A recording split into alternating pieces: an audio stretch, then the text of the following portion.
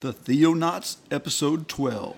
The one where we recreate the Hunger Games. The Theonauts Podcast.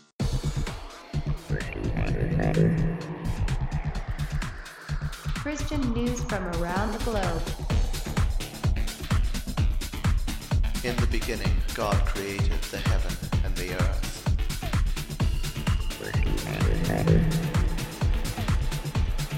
It is the glory of God to conceal a thing, but the honor of kings is to search out a matter. Explore the vast reaches of God's Word.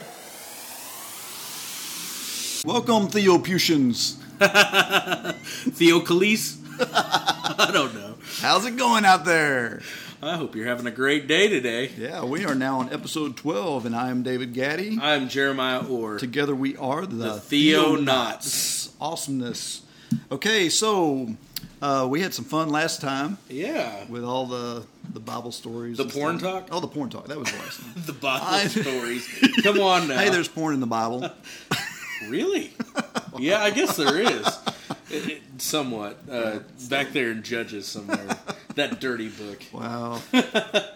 So, that actually worked out really well, the pornography discussion, because, like, right after that, we had an event here at the little coffee shop for awareness of the sex trafficking, slave trafficking. Well, yeah, or human trafficking in general, but right. But we talked a lot about sex trafficking, and so we actually went through some of the stuff we talked about on the show. Right. About the pornography industry and how those women are slaves to it. Man, it's crazy. Over and over all week long, that subject has been brought up and talked about. You know, I don't know if people have been listening, but people have been talking to me about it. And I actually read in the news a while back, actually 2 days ago, about a guy who openly came out and said, I'm a pastor. I pastor a mega church, and I've been struggling with porn since I've been 14 years old.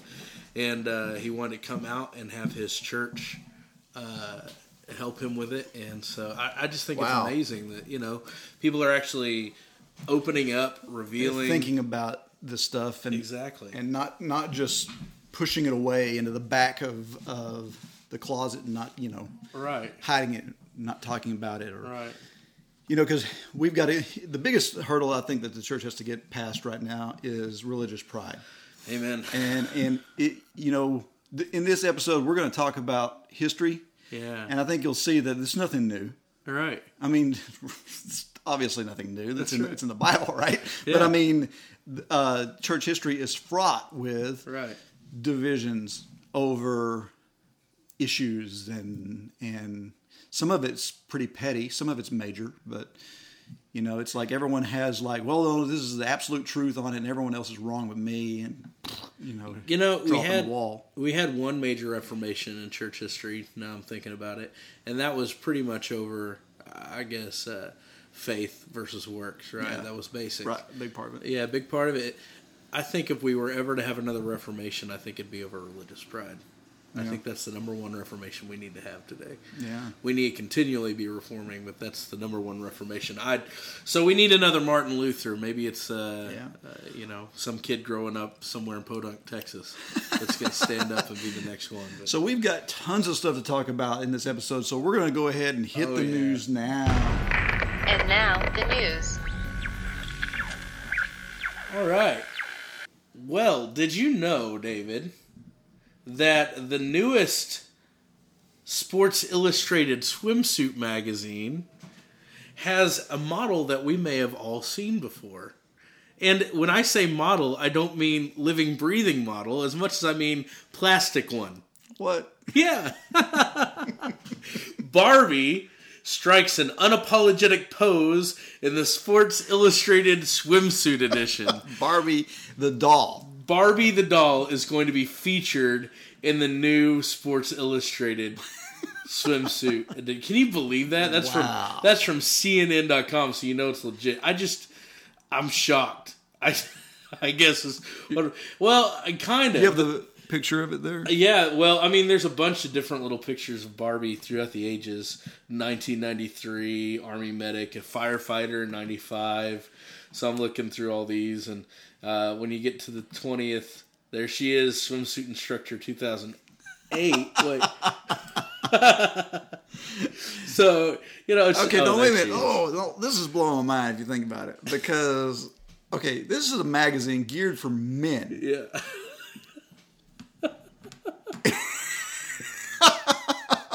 What are you doing, honey? Oh, nothing. Just shopping for my daughter's next Barbie dolls.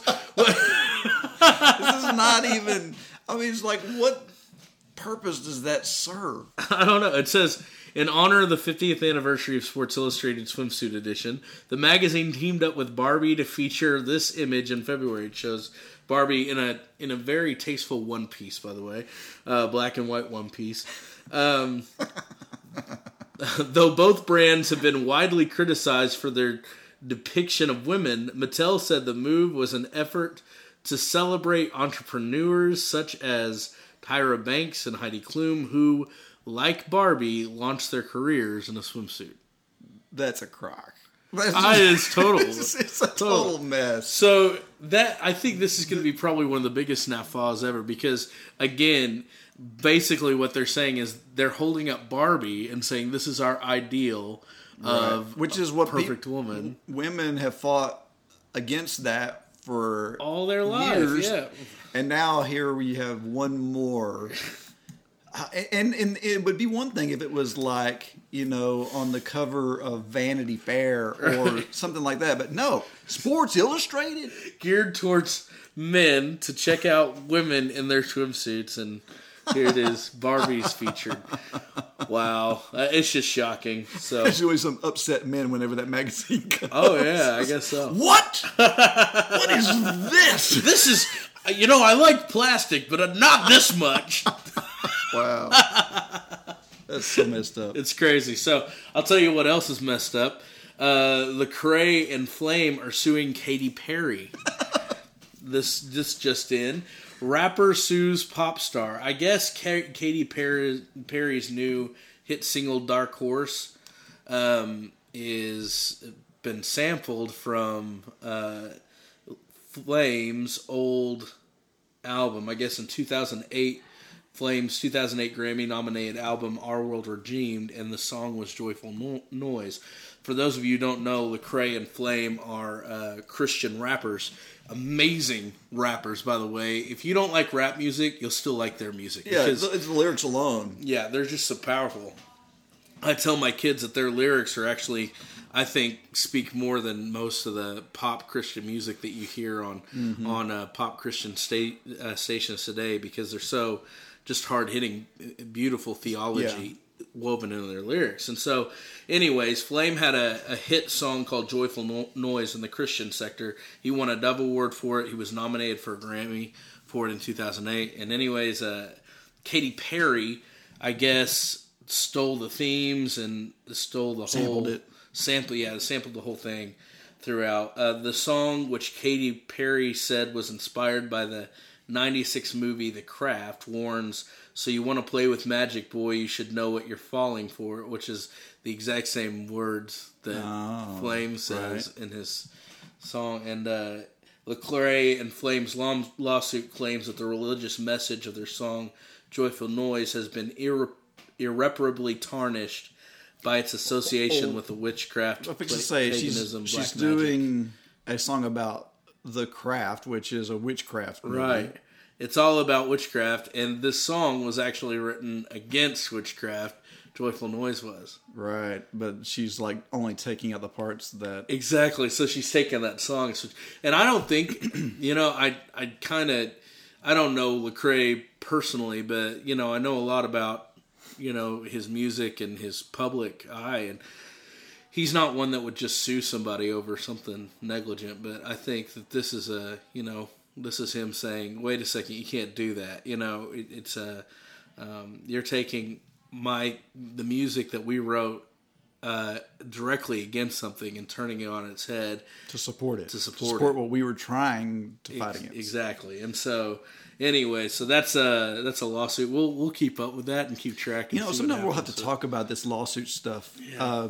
Because, I was always raised with this whole anti-lawsuit. You don't sue people. You don't sue people. Right? Because don't do it. Because the Bible says, that's right. Someone asks for your coat, you give them your cloak also. Right. And then it grabs, Paul's grappling in 1 Corinthians about them suing one another. Yeah. And so there's all this anti-lawsuit type of, but in a society that we live in, driven by money, this type of stuff, and we see, like, this is like the second time we've seen a lawsuit come up that isn't even really driven from a monetary standpoint, but to make a message or to a purpose. Right. So I don't know. That might be something worth talking about. Yeah, definitely. I have a really good story about that, so we'll save that for later. But okay. Anyways, so yeah, Lecrae versus Katy Perry is the headline. So Woo! I'd love to see what happens there. But we'll find out. What a comparison and contrast between Lecrae and Katy Perry. So you want to go work at Hobby Lobby? Man, Hobby Lobby is all over the news. It is. I was going to say, if you go work at Hobby Lobby, you might get a good job, but if you want to take some contraception, forget about it. I'm joking. Yeah, there's a lot of criticism and non-criticism, support. There's support. Yeah, it depends on who your friends are on Facebook, what your news feed looks like. Seriously. And I've got it from both sides. I don't know about you, but it's pretty interesting. On both sides of that too, and some people are like, well, here's my big thing on that whole issue. Yeah, I own a business, so it's like, from a businessman's standpoint, moral issue aside, when did we get to the point to where you're entitled to benefits of any sort? You're not entitled. These are things companies give people as perks, as incentives. Incentives to try and hire them. Right. So these things are not rights. They don't owe you anything, and to have the government involved with mandating what you have to provide and what you don't, like the Obamacare thing and all this sort of thing, that's just craziness. Mm-hmm. That we've gotten to the point to where the government is now determining what you as a business owner have to provide. Right. So anyway, that's my biggest thing on it. And my thing, I said this before. If you disagree with the benefit you get from your company, go work for somebody else. Exactly. This is a free country. It's very easy. And not only that, but so if you look into it, if you really study what Hobby Lobby was protesting, they weren't protesting all contraceptives at all. Right. All forms of contraceptive. They were protesting the ones that they believe are, in essence, abortion contraceptives. Right. Ones that kill a fertilized egg, which is a baby. Right. Okay, the morning after pill would be the great example. There's like 2 of them out of the 4 or 5 different contraceptives they approved. Now, they're not saying they don't want to give their employees health benefits. They're not saying that. They're not saying they don't want to give their employees a chance to have contraceptives. They're saying we don't want to kill babies and us pay for it. That's all they're saying. Which, we're kind of strapped with some of that anyway because of our taxes and where our tax money goes. Right. But if you can make a choice about not doing it or not doing it, I mean, obviously, exactly. If it's against their moral standing to do that, they should not have to pay for that. Well, you have people in the news, like right now, of course, our illustrious ex-president's wife, Hillary Clinton, has come out, and actually she's running for president. I don't know if you knew that. She's already talking about running for president, but she came out with this statement that just blows me away. Let me read this to you real quick. It's just shocking. But basically she says, let's see if I find it here. When asked Monday about the court's decision, Clinton, who may run for Democratic presidential nomination in 2016, said, "It is a disturbing trend that you see in a lot of societies that are very unstable, anti-democratic, and frankly prone to extremism, where women and women's bodies are used as the defining and underlying issue to bring together people, men, to get them to behave in ways that are advantageous to women, but which prop up them because of their religion, their sect, their tribe, whatever. Yeah, total misdirection. You just totally missed the point. Right, exactly. And it's just like I hear like some of the people that were screaming about, well, Hobby Lobby supports China. Go look at all the made in China stuff that's on their shelves. Right. And China does all this child labor stuff. And so, okay, so what they're trying to do is redirect the issue. Right. It's like, this is not Hobby Lobby as like, is Hobby Lobby good or bad? This has nothing to do with that. Right. It has to do with the government telling a corporation, A private sector. right, in the private sector, what they have to provide to their employees and what they. That's just. It's totally misdirection of the point. Right. And what they're doing is they're saying, well, this is a restriction of individual freedom.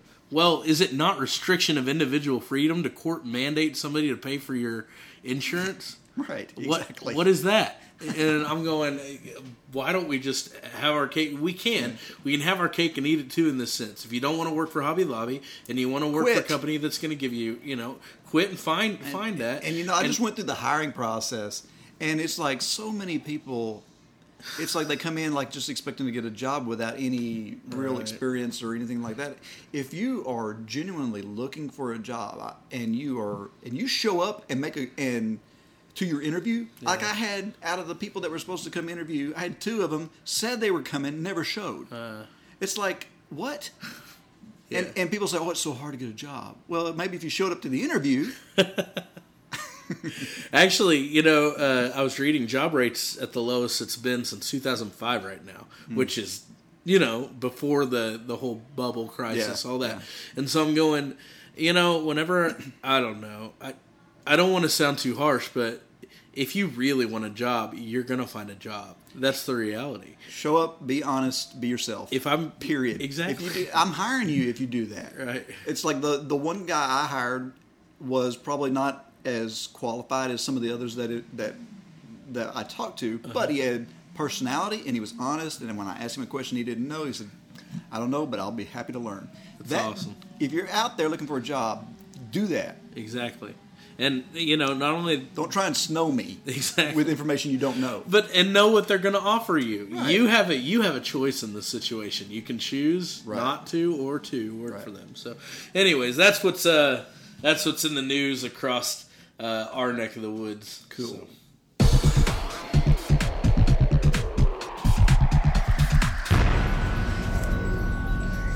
I don't think I've ever been as legitimately excited about a segment. Yeah, wait for the segue. Sorry. All right, I'll say that again. I don't think I've ever been as legitimately excited about this segment or this huge thing that we're going to be doing throughout than I am about this right now. Yeah. I just... me too. This is really cool. We're going to talk about church history. Woo! And... history. And we're going to interweave the history of the Bible into that because we can kill 2 birds with 1 stone. Right. And so... And here at Theonauts, we like to kill birds. So. Yes, like crazy, man. Bam! Sorry, I just wanted to interject that. So, one of the things that I was thinking about when we were doing this was we said, okay, well, I'll tell you what. We'll make this episode first 1,000 years since Christ. Right. Okay, because church history. There's no way. No. Okay, guys, we're not going to get through. We started reading, I'm going... There is way too much to cover. Yeah. And so here's what we are planning on doing. We're going to see how far we can get. And with us, we're going to be chatting and goofing about some of this stuff. So we'll see how far we get. And what we'll do is we'll make this a continuing thing. So, in a few weeks, we'll have part 2 or whatever.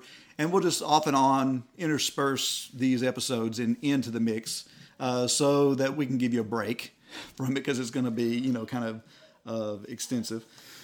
But anyway, so what we decided to do about this church history thing, it all stems around the fact that most Christians that I talk to have very limited view of history. Yeah. They have assumptions that have been made or passed down through the generations, that things that aren't true right. about the history of Christianity. The church that you attend right now has not survived for 2,000 years. It's not the way it was 2,000 years ago. Trust me on this. Wait, they didn't sit in pews? No, they did not sit in pews. They didn't have a piano and an organ. And they didn't have sometimes a praise band. And they didn't have a pulpit. Oh, a sacred desk? They didn't have a sacred desk. So things are just different now. Yeah. And we owe a lot of that to some of the major changes that happened, around 1000 AD. But before we get up to all that, what we want to do is talk about, okay, where did it begin? What helped formulate or construct the systems that we have now? We've been talking about unity a lot, and part of I believe a step in unity is to understanding where the differences came from. Right. And this stuff is well documented. Oh, yeah. All you got to do is go look for it. It is everywhere out there. There is some contradicting information, but on the whole, it's pretty straightforward. Just know your source and where you're coming from. That's right. So here we go. We're going to start off. We're going to begin in the 1st century. Exactly. So the time of Christ on. Right. And so take it away, Jeremiah. What do you got? So church history starts with a dude. All right. This dude's name is Jesus. Jesus is fully God and fully man. In order to understand him, you can just simply read your Gospels, right? Matthew, Mark, Luke, and John. And that simple statement that you made is a big part of all this division, by the way.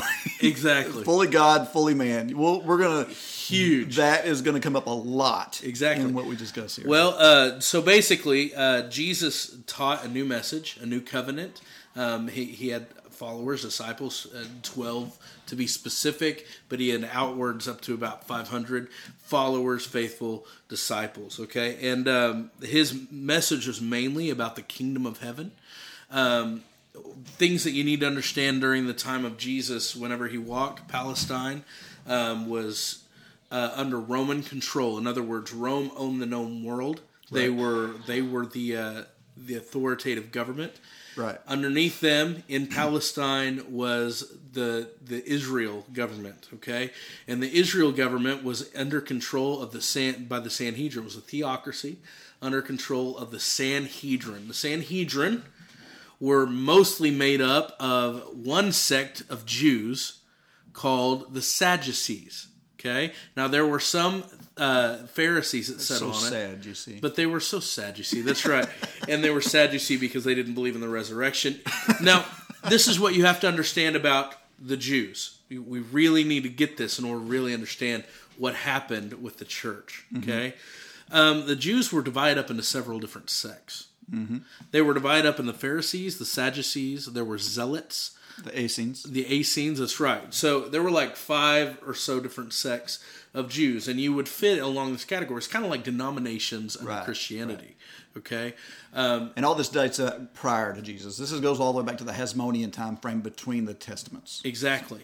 One of those kind of offshoots was John's ministry, the John the Baptist. Yeah. Okay? And John the Baptist was proclaiming the kingdom of God is at hand, therefore repent. Okay? That was his message. Okay? Mm-hmm. Mm-hmm. Jesus took that message, but he was the fulfillment. And John actually points to him saying that he's the fulfillment. Behold the lamb that was slain. Exactly, that will take away the sins of the world. Right. Okay?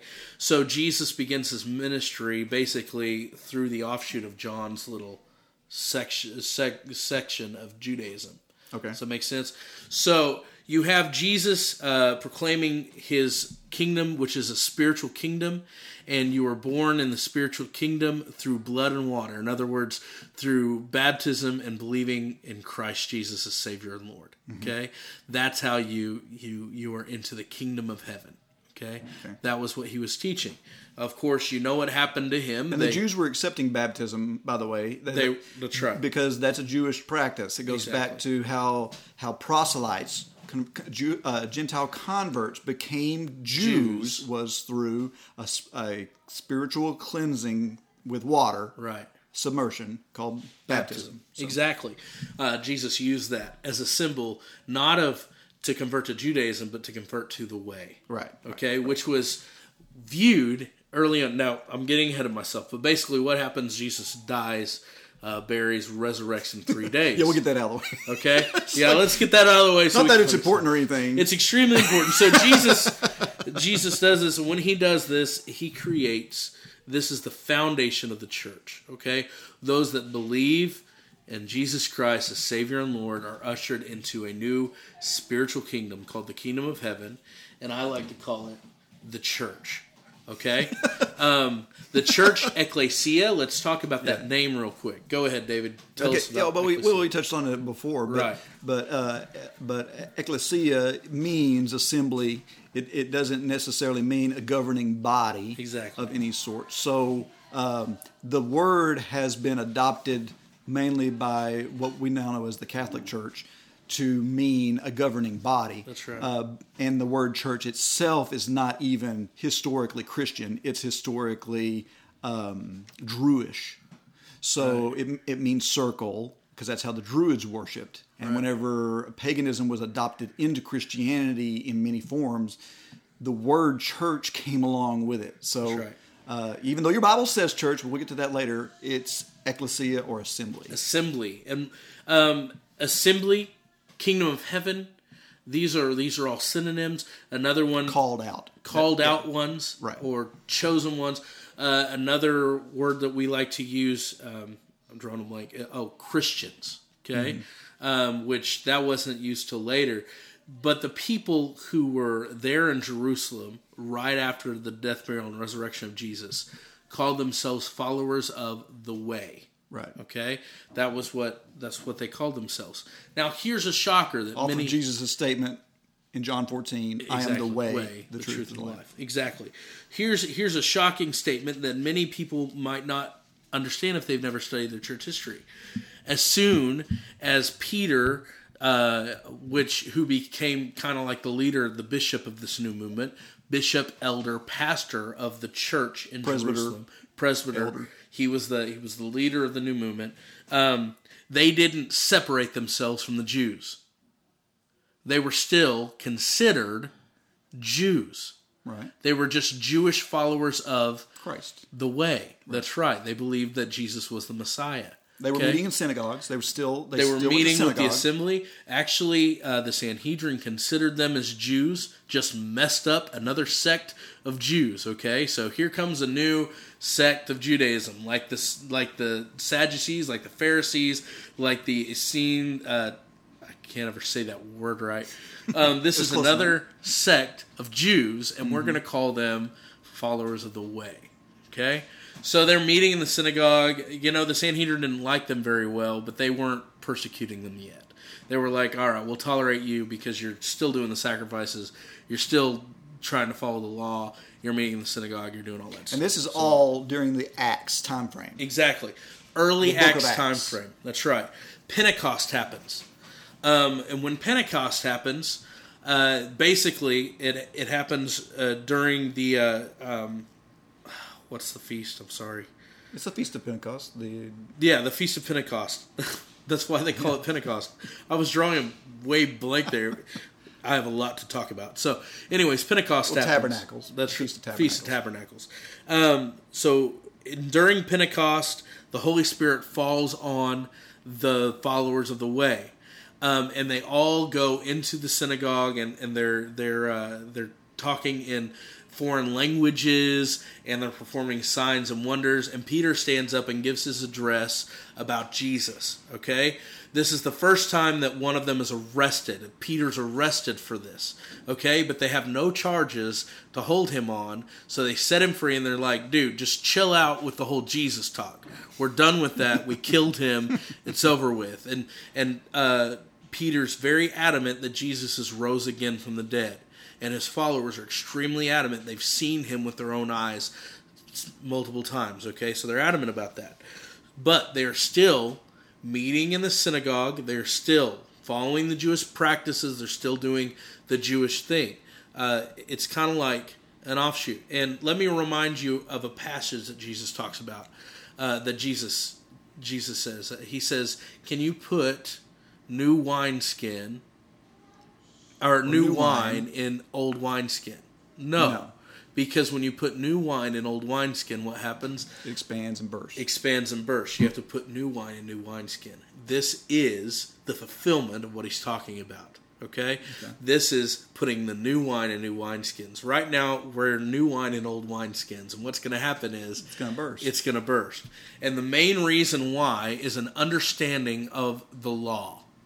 That is the number one reason why the Christians separated, or the followers of the way, not called Christians yet, separated from the Jewish sects. Okay? Mm-hmm. Something interesting happens. The Hellenistic Jews come into play here. Okay? Around 36 AD. Okay? So this is shortly after Jesus' death? Shortly after Jesus' death, that's right. The Hellenistic Jews come in, and it's really interesting. They didn't know what to do with these Hellenistic Jews because they were Gentiles. They were reading from the Septuagint, which was the Greek Old Testament. Right, and the Jews did not like the Septuagint. They hated it. Well, many of them used it, but much later it was renounced. That's right. Yeah. Well, they considered it as... It's kind of like just beneath them, okay? Right. And so they were considering these Hellenistic Jews beneath them. They were restricting them in a lot of ways. But the people who were doing the followers of the way were accepting them lovingly, okay? So it was causing a rift between the followers of the way and the rest of the Jews in the section of Jerusalem. And one of the main ones was this dude named Stephen, okay? Stephen... out and out boldly proclaimed that the law was basically a tutor unto grace. Okay? Mm-hmm. He had a whole different view of the law. You didn't have to keep the law anymore because Jesus was the fulfillment. Right. That you receive salvation through the baptism of blood and water. Right. You were ushered in the spiritual kingdom, and anybody could do it. Okay? What did they do with Stephen in 36 AD? They stoned him to death. Right. This was considered blasphemy. In Acts 7. Okay, in Acts chapter 7, that's right. By the way, who's standing there holding the coats? Saul of Tarsus. Saul of Tarsus. Saul, Apostle of Tarsus, that's right. And it's really interesting to me that this guy hears Stephen's sermon about the law.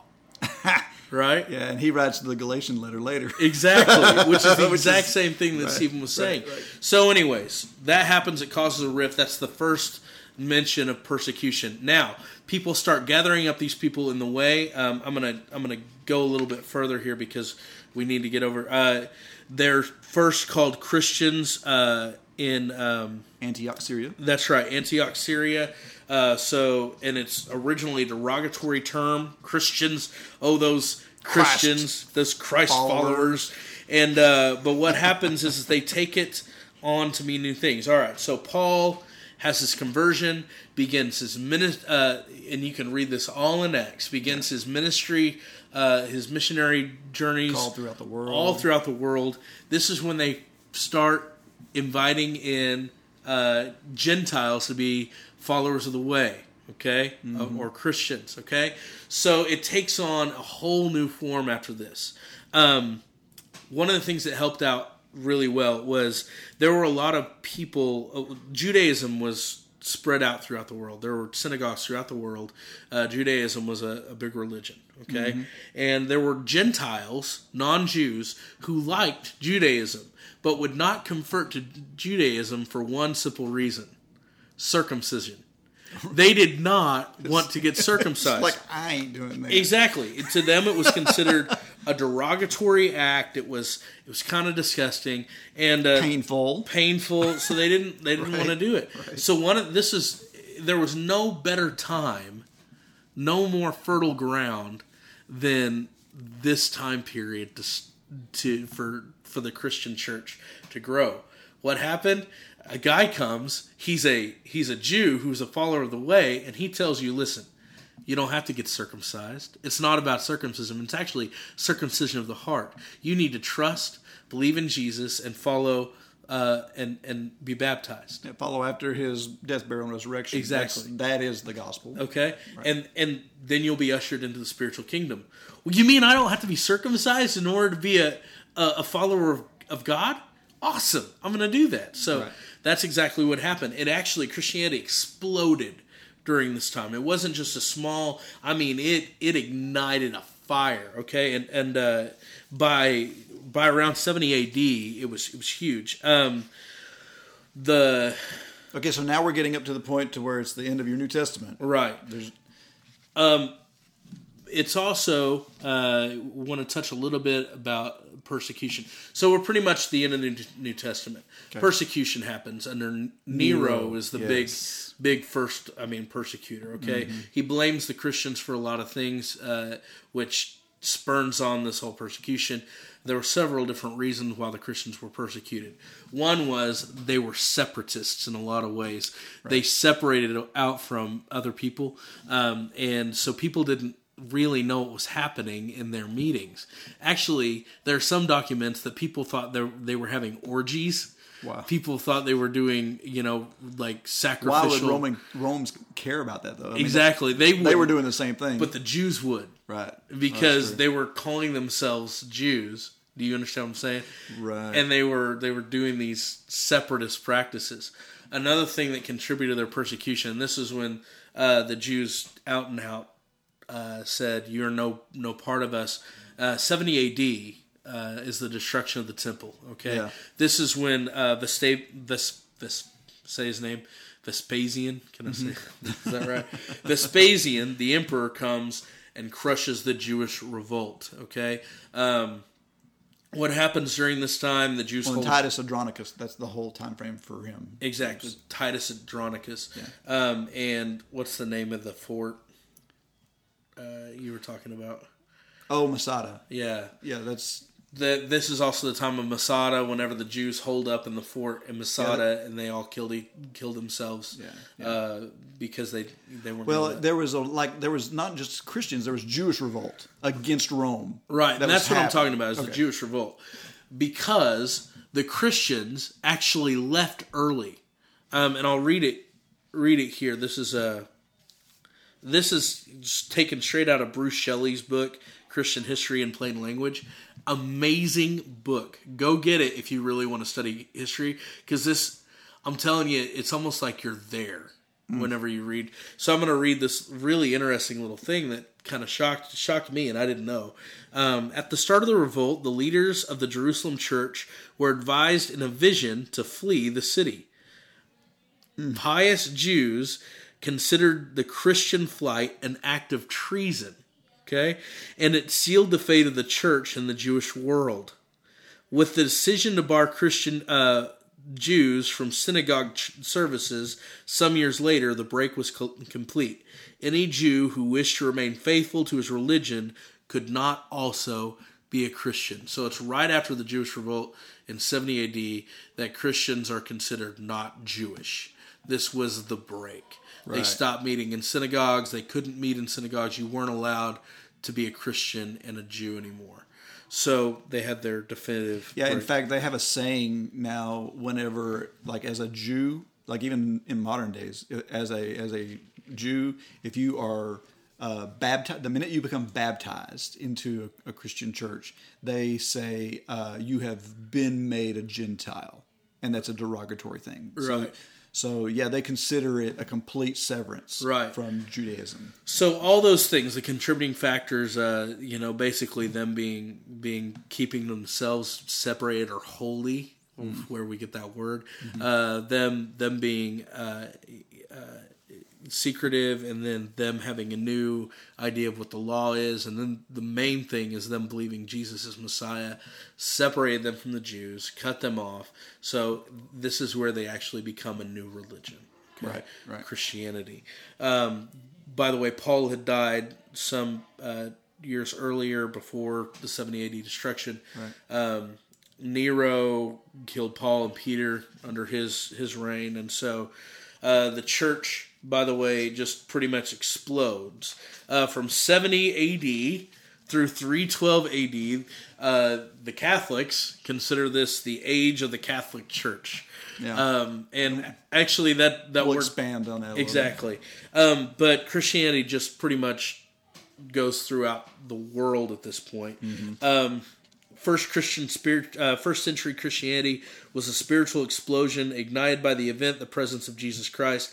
The church hurtled into all directions, geographically as well as socially. The second and third centuries provided the channel for this power. So basically, it spread through all the known earth. This is when you had your early church fathers, who were bishops throughout all the world. You had Polycarp, Clement, Ignatius, Barnabas, Hermas, Origen, Cyprian, Decius, and all of these guys have written. And there's tons of their writings. That's right. Yeah. You can check out tons of their writings. And this is something that's really interesting to me today. We don't read the early church fathers, but back then it was considered crazy not to read the early church fathers. Instead, we just stick to our Bible, which the Bible's important.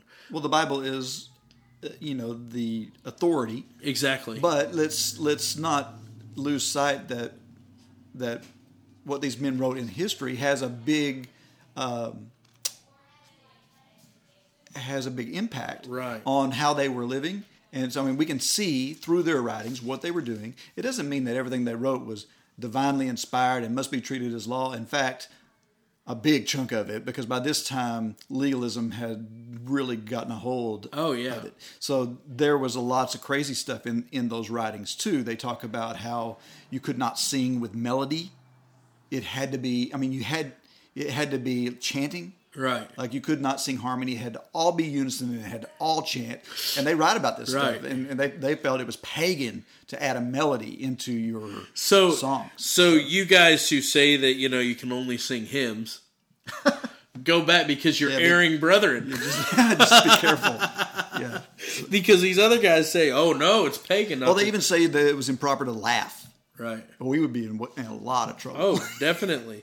So, the strongest areas at this time of the explosion were Syria, Asia Minor, North Africa, and Egypt. A few other noteworthy cities were Rome. It was kind of off by itself, which was a big place for Christians and lions. But at this point, village people were... people in most areas were largely in touch. The village people. They were at the YMCA. That's right. I talk a little bit about, go back to persecution, because between 200 AD and 300 AD was the heaviest persecution going on. This was when Rome was persecuting Christians, the Jews were persecuting Christians, basically everybody. If you were... It was not cool this time. Exactly, to be a Christian. Yet it was the biggest growth period of all. That should send us a message, man, because it's like, if you examine history, the church always grew when it was most oppressed. Right. And it always shrank, even if it was in numbers big, it shrank spiritually whenever there was any peacetime. Exactly. And I think that we're experiencing that. We're in this little valley where we're not really being persecuted here in this country. Right. And as a result, I think there is a lull in spirituality, even though there's lots of churches and there's lots of attendees and there's but I think the spirituality of the culture is rock bottom. I'll read this little blurb about Polycarp. Okay, just a little cool thing. And this doesn't mention the cool thing, but I like what it says anyways. It's the beginning of chapter 4 of his book, Church History. In the popular mind, the early church was above all else a noble army of martyrs. In many ways it was, and none was more noble than Polycarp, the aged bishop of Smyrna. I can't ever say that. Smyrna. That S place in Western Asia. The authorities brought the highly respected pastor into the crowded arena, prepared to shove him to the lions, but only reluctantly. They much preferred a denial of the charge against him. He was a Christian. Simply swear by Caesar, the governor pled. I am a Christian, said Polycarp. If you want to know what that is, set a day and listen. Persuade the people, answered the governor. Polycarp said, I would explain it to you, but not to them. Then I'll throw you to the beasts. Bring on your beasts, said Polycarp. If you scorn the beast, I'll have you burned. You try to frighten me with a fire that burns for an hour, and you forget the fire of hell that never goes out. The governor called on the people. Polycarp says he's a Christian. Then the mob let loose. This is the teacher of Asia, they shouted, the father of the Christians, the destroyer of our gods. So Polycarp, praying that his death would be an acceptable sacrifice, was burned at the stake. And what they don't tell you, which is really interesting, Justin Martyr says, I believe. Yeah, it's Fox's Book of Martyrs. Fox's Book of Martyrs, that's right. Fox's Book of Martyrs, not Justin Martyr's. Fox's Book of Martyrs says that, I guess, Polycarp didn't burn, so they had to stab him. Right. The fire didn't touch him or whatever. Exactly, which is really cool. He says the scene is real. It did happen. The reality is Christians were being murdered in a huge number. Nero would take Christians and light them on fire to be a light at his, dip them in wax and light them on fire to be a light at his garden parties. Right. It was not a fun thing to be caught. Craziness going on. Exactly, as a Christian. But the flip side of that is, it was impressing people because the arenas were there for entertainment. All the public would come in to watch the mayhem that ensues when you throw men into an arena with a bunch of wild animals. Right. But what was happening was these people, instead of running around crazy, running for their lives, were instead huddling up together and singing praises and singing hymns and thanking God for their sacrifice, while the lions just chewed them up as they were being completely, defenseless or not fighting. And the people in the audience would then cry. Right. Because they would be on the side of the people. They were and they were so moved by this that conversions would happen. Right. Like from the crowd. Right. It's like, I don't know what they've got, but I want some of it. And there were three main reasons why the persecution happened. One of them we haven't mentioned yet is that Rome was kind of wishy-washy with their religious policy. They didn't really care. They didn't really care about religion as long as you kept it to yourself. Okay. For example, they allowed the Jews to practice on themselves because they were separatists. They said, we'll allow the Jews to do whatever they want because they believe they're better than everybody else, and they'll just, they'll practice their own religion. They're not trying to convert anybody. But these Christians, all they were doing was going around and telling people about Jesus. Right. And some people were like, they're trying to convert all of Rome to this new religion. Well, and it seemed to be a threat against the deity of Caesar. That was the second, actually the main reason. There was a saying in Rome at this time: Caesar is Lord. Now we've heard that saying as Jesus is Lord. Very interesting. And in fact, Caesar had a commemorative day in December to commemorate his birth. Right? What do we have? We have a commemorative day in December to commemorate Jesus' birth. Right. Basically, what we were doing was we were taking Jesus and saying, no, Caesar's nothing. Right. Jesus really is God's son. And people would say that Caesar is God's only son. Right. Okay? Right. And so this was direct violation of their teaching. Of their leader. Exactly. Yeah. And so they didn't like that. They didn't take that very well. And the Jews, of course, just didn't like him because they were teaching the law wrongly. They believed they were teaching that the Messiah was Jesus, and that he was a suffering servant. Right. And they hated that, so they would persecute. So those are the three main reasons. So by the time we get to 300 AD, Christianity is wide held, but there are many different. Well, at the time of 300, there was like 10% of the Roman population was Christian. So they had a big problem. Right. A huge foothold. And not only that, though, there were a bunch of different beliefs among the Christians. So. Oh, yeah. And, well, as we jump into this is now the 4th century. We're talking about 300 AD. Let's examine for a second the politics of Rome. By this time, the Caesar was Diocletian.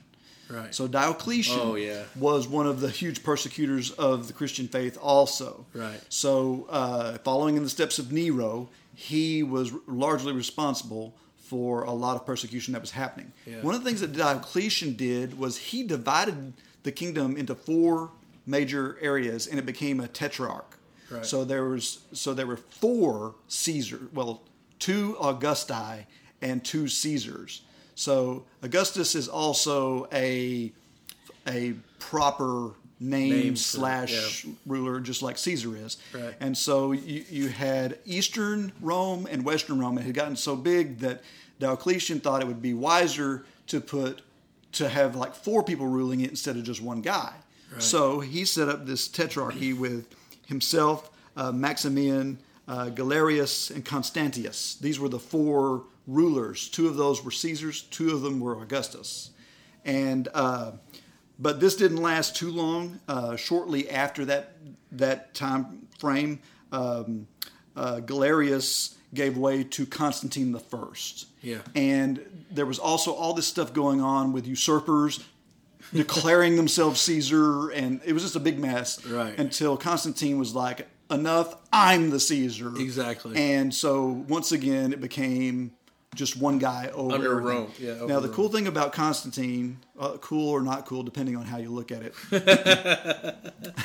but Constantine was a general fighting, right? And there's this glorified story that happens in 312. Yeah, I love this. It's the Battle of the Milvian Bridge, where he is in a fight against the enemies of Rome, and he's suffering a loss at this time. And he looks up into heaven, and he sees the sun rays make this cross in the sky, and spells out in Latin in Latin, in this name proceed, or in this name conquer. And so he declares, okay, we're going to put the Christian symbol, which of that day, the Chi-Rho, was more prominent than the cross. So they put the Chi-Rho on their shield, which is an amalgamation of Greek letters. Right. So they put this on their shield, and they won the battle. And so Constantine converts to Christianity. He's like, that's it. Yes, this is it.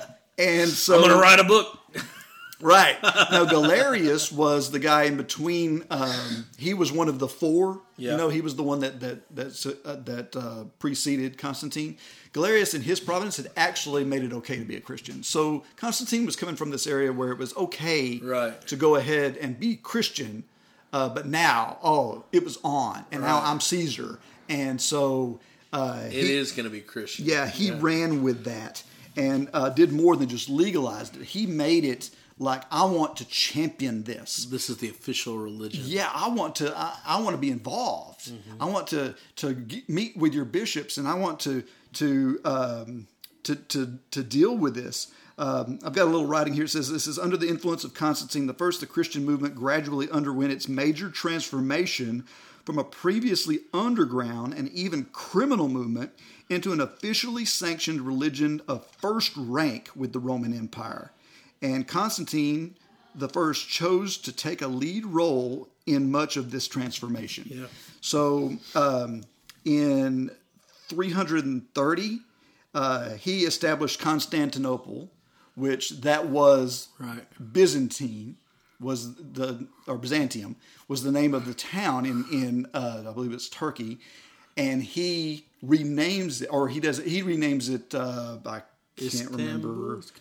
Yeah, he renames it something else, but everyone starts calling it Constantinople because he takes control of it and makes it the seat of the empire at the time. So you have all this stuff that's happening, and now Christianity is changing because it's no longer, you already had this thing happening where the New Testament talks about bishops in reference to the word presbyter, bishop, elder. These are all interchangeable. They all have the same Greek under episkopos. Also, it means, so they all mean elder, or pastor, an elder of the church. Right. But what they had done is you had these bishops in each church, Well, then as it became part of Rome, as it became more part of the Roman structure, the Roman was structured where there was governors over provinces, right? And so they were like, well, wherever we have a governor, we need to have a bishop. So they would set like one bishop above multiple churches, which also now we're starting to step out of the pattern that we were given in the New Testament into something that's a little bit larger. Exactly. And we'll see that this actually eventually turns into Roman Catholicism. Into Roman Catholicism. Now, the Catholics will call this the error of Catholicism, but the word Catholic means universal. Universal. So there's nothing wrong with the actual word Catholic. In fact, it was a 2nd century term. It was originally used, and I read who used it. I forgot already. In around 200 A.D. And that there's nothing wrong with the actual term. It just meant it was who was it? Ignatius, Bishop of Antioch, was the first one who used the first one who used Catholic. And when he said Catholic, he meant was universal. He didn't mean what you think of when you hear the word Catholic today. Exactly. But the word Catholic then meant universal. Little c, Catholic. Right. So you got little c, big C. Right. Little c Catholic just meant universal. Right. And so there was this view of this international universal church. Exactly. And but that didn't last long because theologians had all these battles that started happening, and it largely fell into the area of Christology. Like we talked a little bit about Christology before, but we didn't delve into the nature of Christ, and that's what this was mostly about. Right. Was dealing with, is he man or is he God? Exactly. There was a big sect going around during this time. Big group of people who called themselves Gnostics. Right. Okay. And that was one of the biggest problems actually facing the early church. It was the first great heresy, I believe, is what they called it. Yeah, a lot of them call that. I think that's a poor choice because heresy, as we talked about before, doesn't mean a false doctrine. It means a division. Right. You know, we talked about a while ago. You were saying Pharisees and Sadducees. Those are heresies. Exactly. So yeah, you had Gnostics and you had the Gnosticism happening, and that lasted. That was going on during this, from 70 A.D. It lasted way early. Yeah, and it goes all the way up through this time frame. Right. In fact, John, First John is all about that.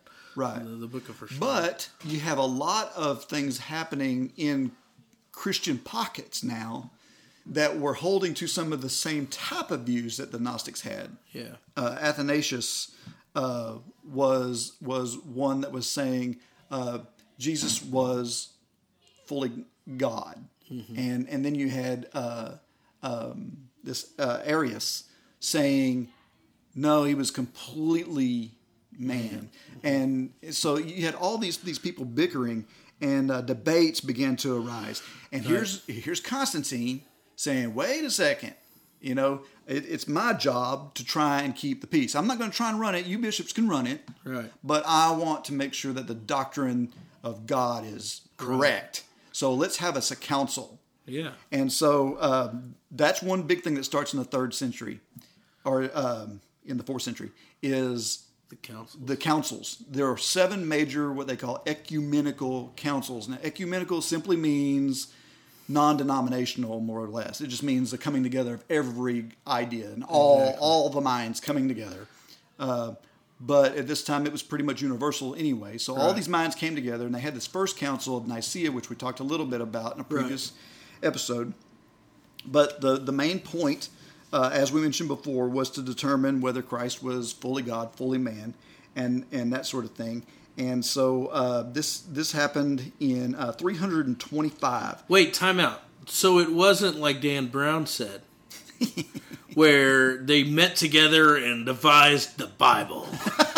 No, that was not the point at all. So if you're thinking that the point of the Nicene Council was to create our Bible, then that's a total misunderstanding. The purpose of the council was to resolve disagreements in the Church of Alexandria over the nature of Jesus in relationship to his Father. Yeah. In particular, whether Jesus was of the same substance as God, the Father, or merely a similar substance. And the council decided against the Arians overwhelmingly, who thought that he was of a different substance completely, right. That he was just completely man. Yeah. Okay. This was an overwhelming. There was an estimated 250 to 300 attendees there. All but 2 of them voted against Arius. Yeah. Okay. So you would think this would be the end of the deal.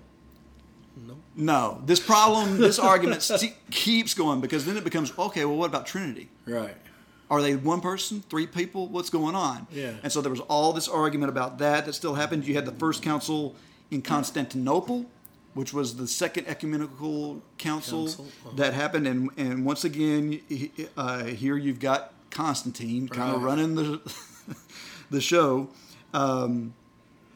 But there was this teaching that there was no human mind or soul in Jesus. And it was granted...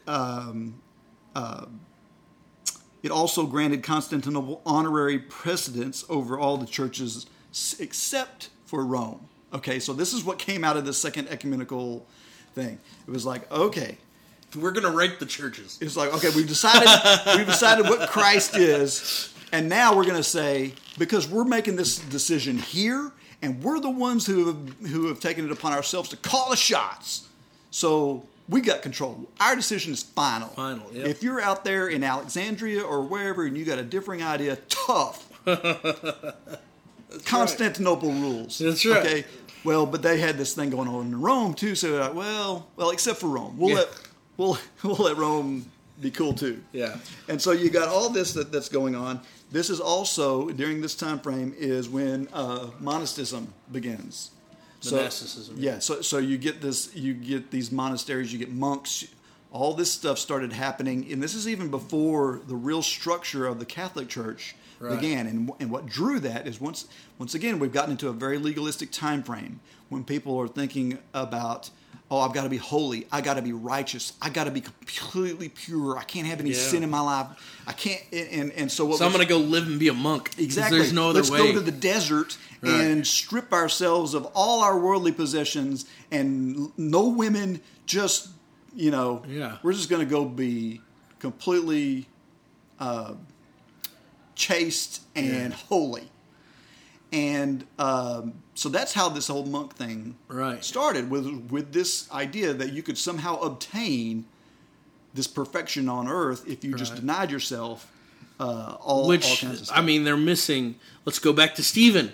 They're missing the reason Stephen was even martyred. They're missing the whole book of Galatians. They're just not getting. Yeah, and during this time frame, though, you did have a solidification of the New Testament. Right. Because it began to be very commonly used. The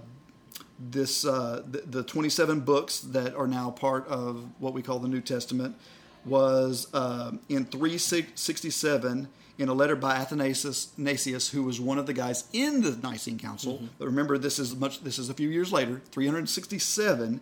He wrote a letter approving these 27 books as being, and this was upheld much later by the Council of Trent, that happened years later, like 1500s. Mm-hmm. And but anyway, by 313 is whenever you started seeing this break of organizational barriers with bishops, where bishops were taking over the lead in certain areas. But tensions continued to build. It didn't fix anything. It just made matters worse. People started taking sides. Right. People started leaving the church and becoming their own thing. You had a group of people that historically was founded by Andrew up around what we call Russia now.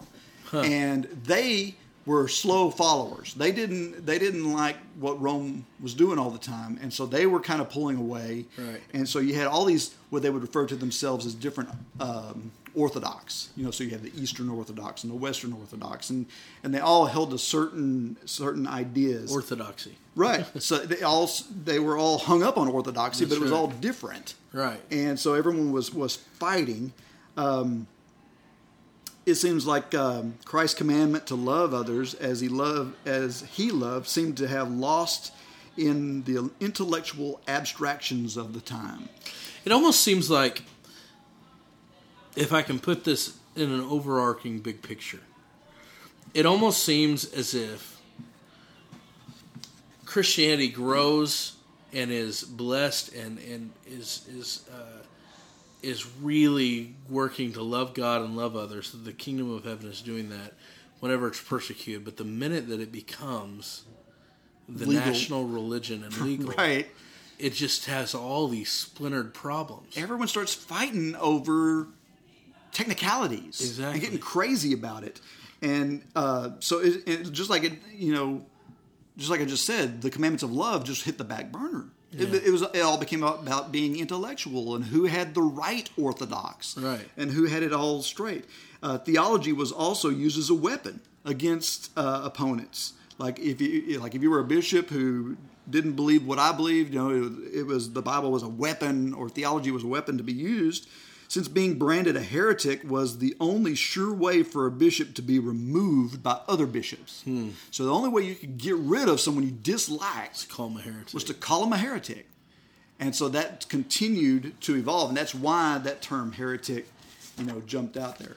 Right. But we're kind of running short on time, but I want to finish up at least the 4th century here. Right. Because there's another important thing that happens in the 4th century. You have what will come back to bite the world was the Arabs. Yeah. So you have a bunch of things happening over in Persia. Now, at the time, Constantine thought, okay, the world's coming around to this Christian stuff, and I like it. I like it a lot. In fact, he was cool with a lot of the pagan practices. He would not tell everybody stop doing pagan stuff. Yeah. But he was promoting them all. And that's kind of why you have so much pagan ritual and pagan things that worked its way into Christianity, was this merging of the two. But he wrote a letter to his Persian friend that these were the enemies of Rome. These were the people that they haven't yet been able to conquer. And Constantine meant it as a friendly gesture, because Christianity's right. And I see that there are some Christians over there in Persia. Good job, Shah. So he writes this letter.